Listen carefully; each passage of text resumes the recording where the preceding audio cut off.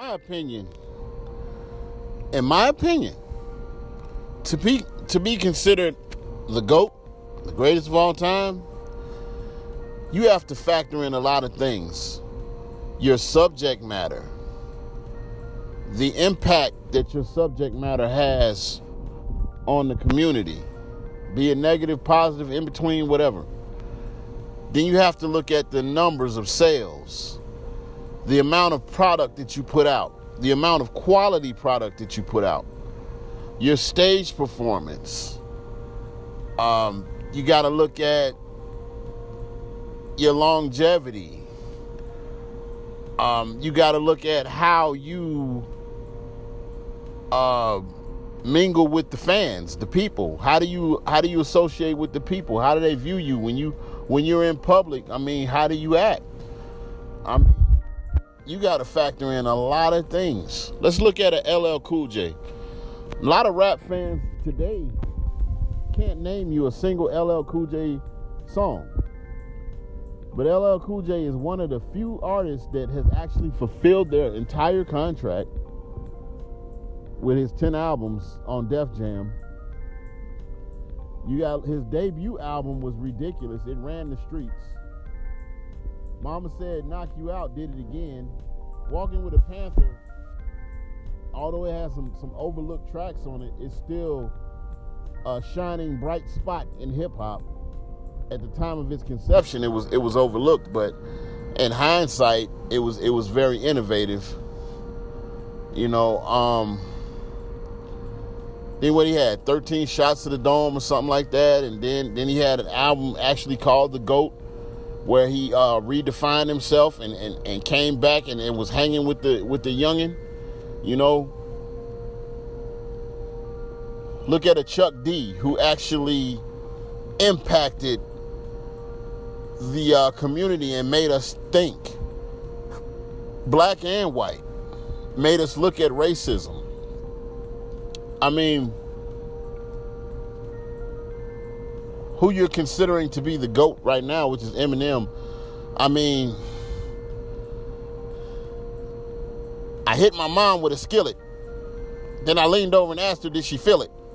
I mean, clever, but what substance does it have? I'm imitating him, as you know, that's not an actual bar from him, but I'm just saying, like, lyrics like that come a dime a dozen, you know. But when have you said anything that has impacted the community or addressed the problems in society that we're having?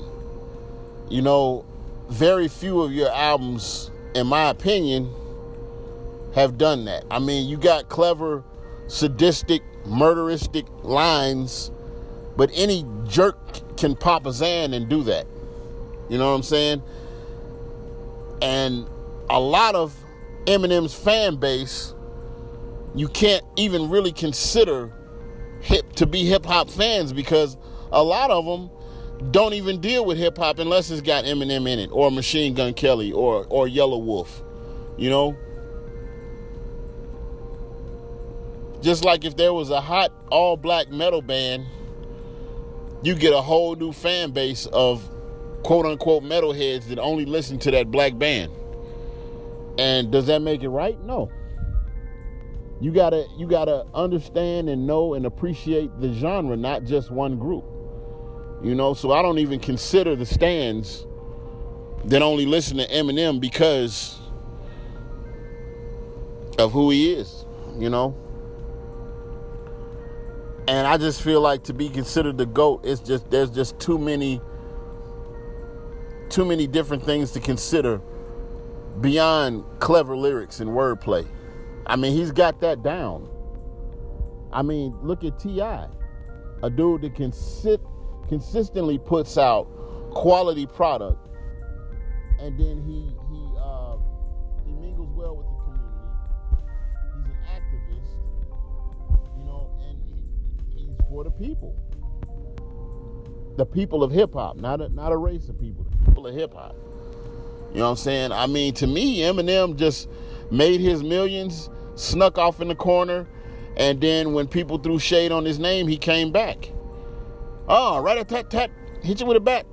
You know what I'm saying? Oh, he's the greatest again. No, he's not. But one thing I will say, man, my hat goes off to MGK. It took a hell of a pair to get up there and actually challenge who is considered to be the greatest of all time. And he put in work.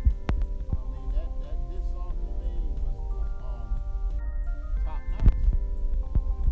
And Eminem need to face more of that, a lot more, before I would ever consider him to be the greatest of all time. Now, when you slay enough dragons, I don't care who you are or what your demographic is.